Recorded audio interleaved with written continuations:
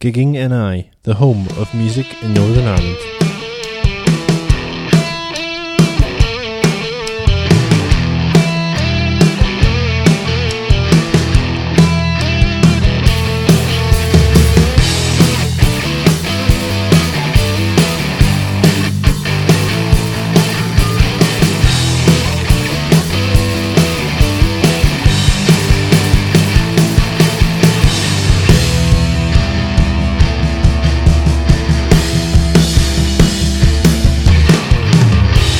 Hello and welcome to the Gigging NI podcast. This is our very first podcast and we started it to give you an insight into some of the interviews we have and let you hear some of the conversations with some of the acts that will be performing on our doorstep, and we'll also be promoting some great local music. For this month, June 2017, we have Peter Hook and The Light and local band Part-Time Pilots. So thank you for joining us. Please sit back, relax and enjoy.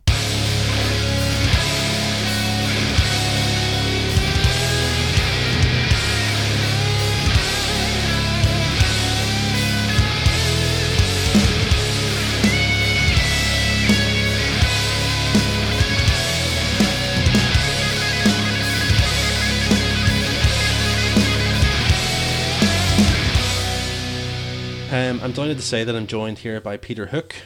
Peter, welcome to the show. How are you today? I'm not bad, actually. A bit tired. Yeah, we had a very early start. We're in Copenhagen. No, we're not in Copenhagen. We were in Copenhagen last night. Tonight we're in Aarhus. So I'm looking forward to getting rid of you so I can have a sleep, mate, in the nicest possible way. Now, Peter is one of the founding members of Joy Division and New Order, and he's currently touring around the world with his own band, Peter Hook and The Light. So how's the tour been going so far, and in general, how has 2017 treated you? Well, life has its ups and downs. Playing and touring is going fantastically. Unfortunately, the legal battle that I have with the other members of New Order is very intense at the moment and is still ongoing.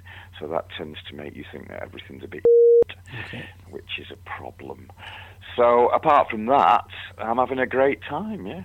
And of course, you're set to play in the Limelight Belfast in Northern Ireland this December. You have played here before. Do you have any memories of the shows before in Belfast, or even indeed any memories of Belfast in general? Well, I mean, it was it was quite interesting actually. The first time we came to Belfast, we stayed in the Europa. Yeah. And it had been bombed the night before. So our lead singer was not very happy about that. Yeah. We were doing a tour, actually, in a car of Southern Ireland, and then we finished up in Belfast. It was 1984, 83, so it was a pretty difficult time. And I remember going into Belfast. The Europa had been bombed. You had to park down the road, and you were searched as you went in and all that crap. And there was a terrible atmosphere in the city. Yeah. It was quite shocking, actually. It was quite shocking for me to come from Manchester, very cosmopolitan, very free-thinking city, to get to Belfast and see the segregation and the attitude to each other. Mm-hmm. It was strange. I found it hard to believe, to be honest. But the thing I did like about it was the gig was fantastic. Everybody came together and had a great time. And then, the shocking thing was that after the gig, everybody segregated again and went their own little ways, back to their own little twisted world, shall we say. And I remember driving to the airport the next day and Barney, our singer, turning to me and saying, "You know what, I'm never coming back here again." Wow. And I thought, he's f***ing exaggerating, as you do, But we never did. We never made it back to Belfast. In fact, the next time that I came to Belfast was to DJ when New Order had split up. And it was quite funny because then, after New Order got back together again, without my permission or knowledge, in 2011, the bastards, they booked a gig to celebrate the building of the Titanic. Like, you've played also, I think you played in Mandela Hall with Peter. Yeah, but it got cancelled.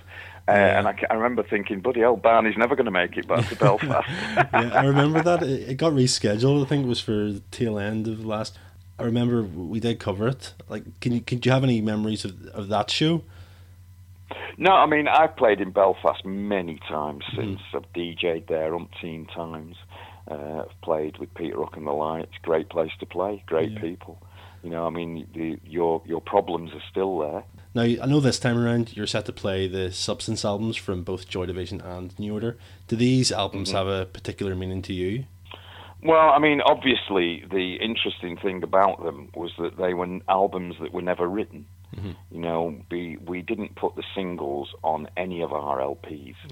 So all these Joy Division tracks on Substance stood alone before the record, and all the tracks on Substance New Order stood alone before the record.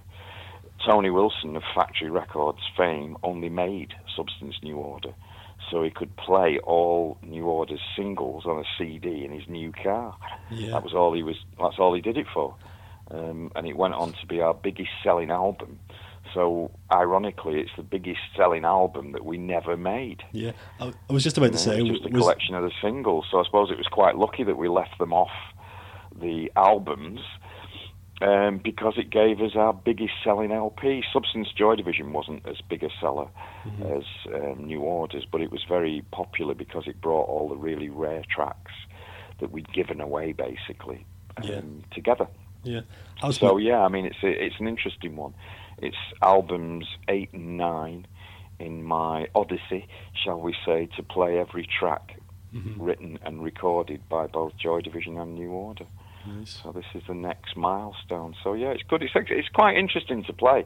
You know, as albums, they've got, you know, some tracks that are really not very well known, and some tracks that were really commercially successful. So because you're playing them both in full, I like to think that it's a bit more arty, shall we say, than just, you know, pretending to be the band.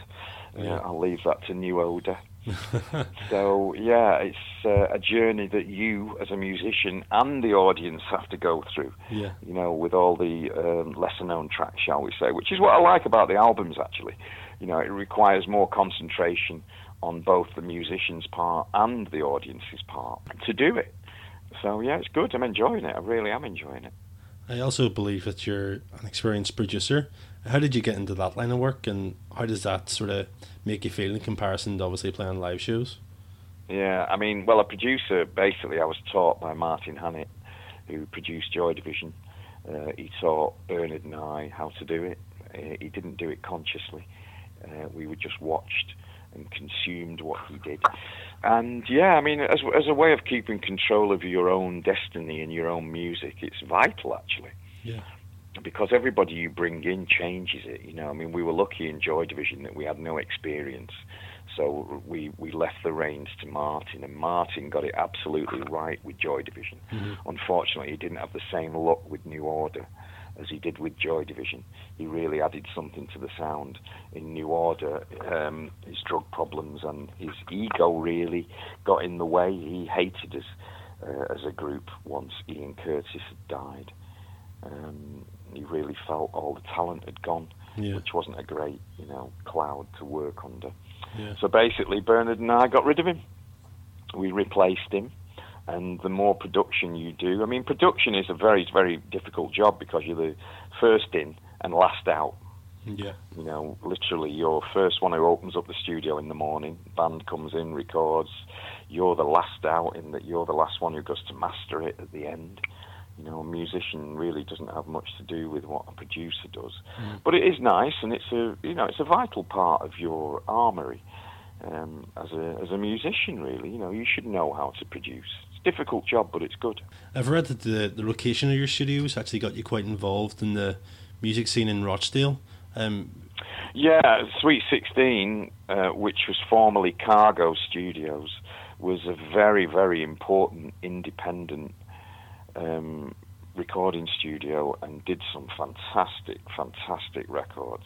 I mean, the list of people who've recorded at Cargo with John Briley, and then with Sweet 16 with me, Rex and CJ, amazing list of people You know, it really was a prolifically well-used studio, right from the Gang of Four to the bloody Stone Roses, you know, you name it, everybody recorded there. And it was great, you know, I mean, I enjoyed owning it. You know, Rob Gretton, our manager, always said that you should try and give something back. Yeah. I know he tried to give everything back with the Hacienda, but literally as a musician, it was nice to have your own studio and be able to, you know, put everything that was important in it. Sweet 16 had the biggest outboard equipment of any studio in the northwest of England. It was really, really well-equipped studio, and that was nice. It was something to be proud of. But, you know, as the recording started to change, then the profit disappeared, and everybody started doing it at home, really. You became another victim of the bleeding internet and computers, you know. Do you feel at the time you helped like make a difference to the young people who were interested in music in that area at the time? Well, I mean, the thing is that if you listen to the records that John Briley made in Cargo, you hear a hell of a lot of history of punk and alternative music there. It really was a great sounding studio. It was 16-track 2-inch, which is the best recording medium ever made. And, you know, the records sound fantastic. If you listen to Atmosphere by Joy Division and Dead Souls, Digital and Glass, they were all recorded 16-track 2-inch. You'd have to look it up, kids, and Google it. And it was a wonderful, wonderful recording medium. So John Briley in particular made history with his back catalogue. I was very happy and proud to, you know, take on his mantle when he quit recording because the guitars had destroyed his ears. Right. It was one of the drawbacks of recording punk guitar bands.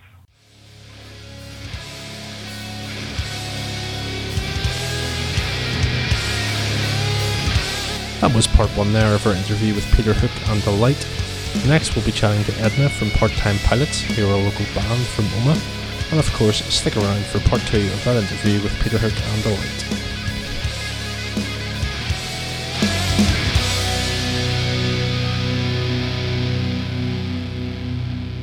Okay, welcome to the show, Edna. Today, how are you?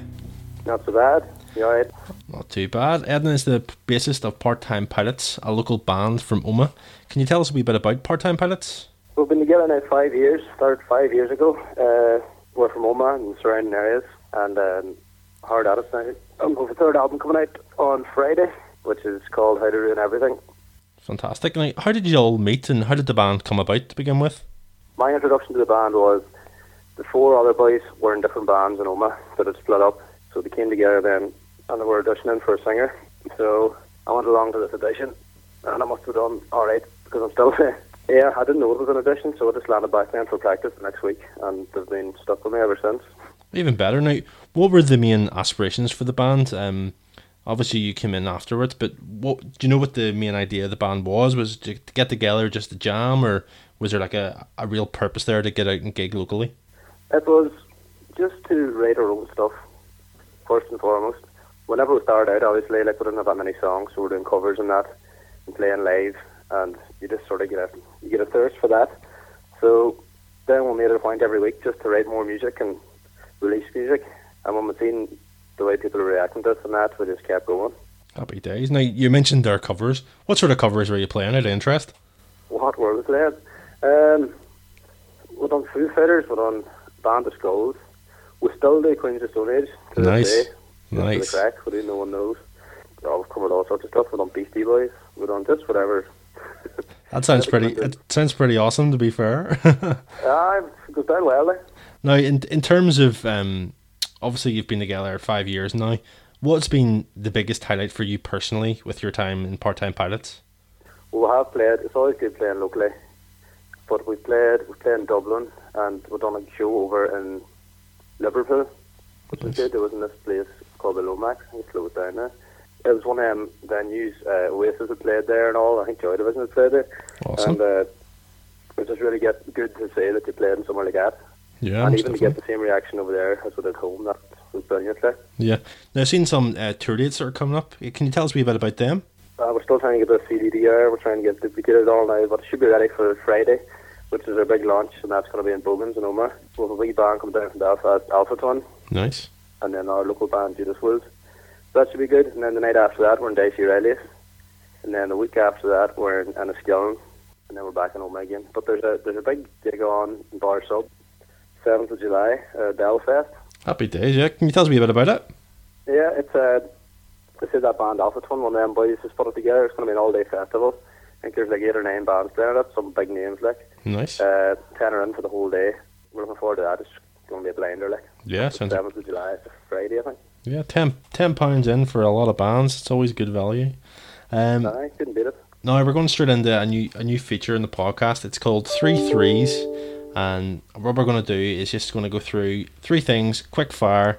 First thing comes into your head. So the first one is 3 songs that you personally will never stop listening to. Never stop listening to it? Yeah. Ooh. Or even bands. If you want to go bands, 3 bands that you'll never stop listening to. Arctic Monkeys, Nice. because they're always changing. I'm listening now. I'm listening to a lot of rap at the minute. Nice. Kendrick Lamar is good. Third band, I'm going to say Queens of Stone Age. Happy Can't days. be wrong with that. Yeah. 3 places in the world that you'd like Part-Time Pilots to play. Oh, Seattle. Love to get over into that scene. Yeah. Always want to play London. I haven't got going there yet, but that'll be a good one. Yeah. There's a big scene over in, I think it's Germany, in Berlin. Sweet. Love to get involved in that as well. Nice. And last one, probably the trickiest one, but let's go with it anyway. 3 words that rhyme with guitar. Guitar. Hard. What about a sitar? Yeah, it sounds good to me. Sounds good. Right. That's one. The pressure's on. So you can play like Go Far or Johnny Marr. Them 2 sound perfect to me. Absolutely Jar. perfect. That was Edna there giving us all the details about Part-Time Pilots, a local band from Omagh. Their new album is out this month and they'll also be playing all across the country in June. They'll be playing in Belfast and of course back in their hometown in Omagh. You can hear their new single Pandora's Box at the end of the show, but for now it's time for part 2 of our interview with Peter Hook from Peter Hook and the Light.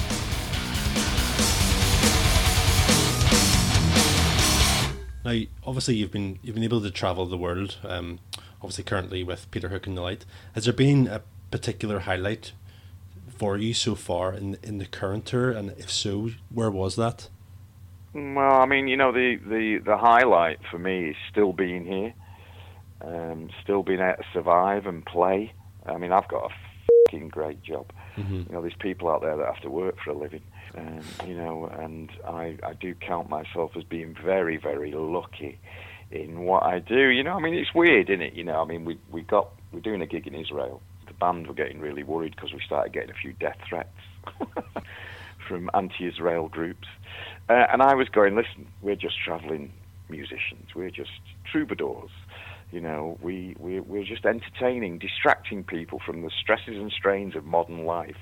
We're not political. We're not going to change the world. We're just there to take your mind off it and give people a bit of enjoyment. And then we started getting death threats if we didn't go. Right, okay. So it just goes to Can't show win. you, doesn't it? You know, there's 2 sides to every situation. Yeah. You know, your highlight is getting up in the morning and being able to do something that you love.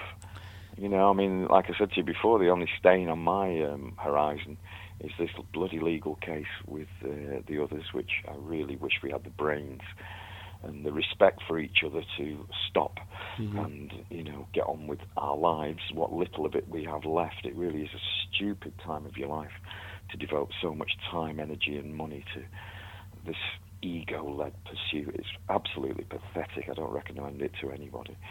So, yeah, you know, the highlight is getting up in the morning, kissing the wife, seeing the kids, taking their dog for a walk, and then having a great job at night. Yeah, definitely. And when you're on tour, do you write any new material, or are you currently working on any new material? No, I mean, I do miss the writing dynamic of a group. The Light is very much a vehicle for playing the old music. Okay. I still do a lot of solo stuff. I still play on a lot of people's records. I was asked to join a supergroup the other day, Nice. which I'm very seriously considering. Great lineup. Can't say who it is yet, but I was just about to ask.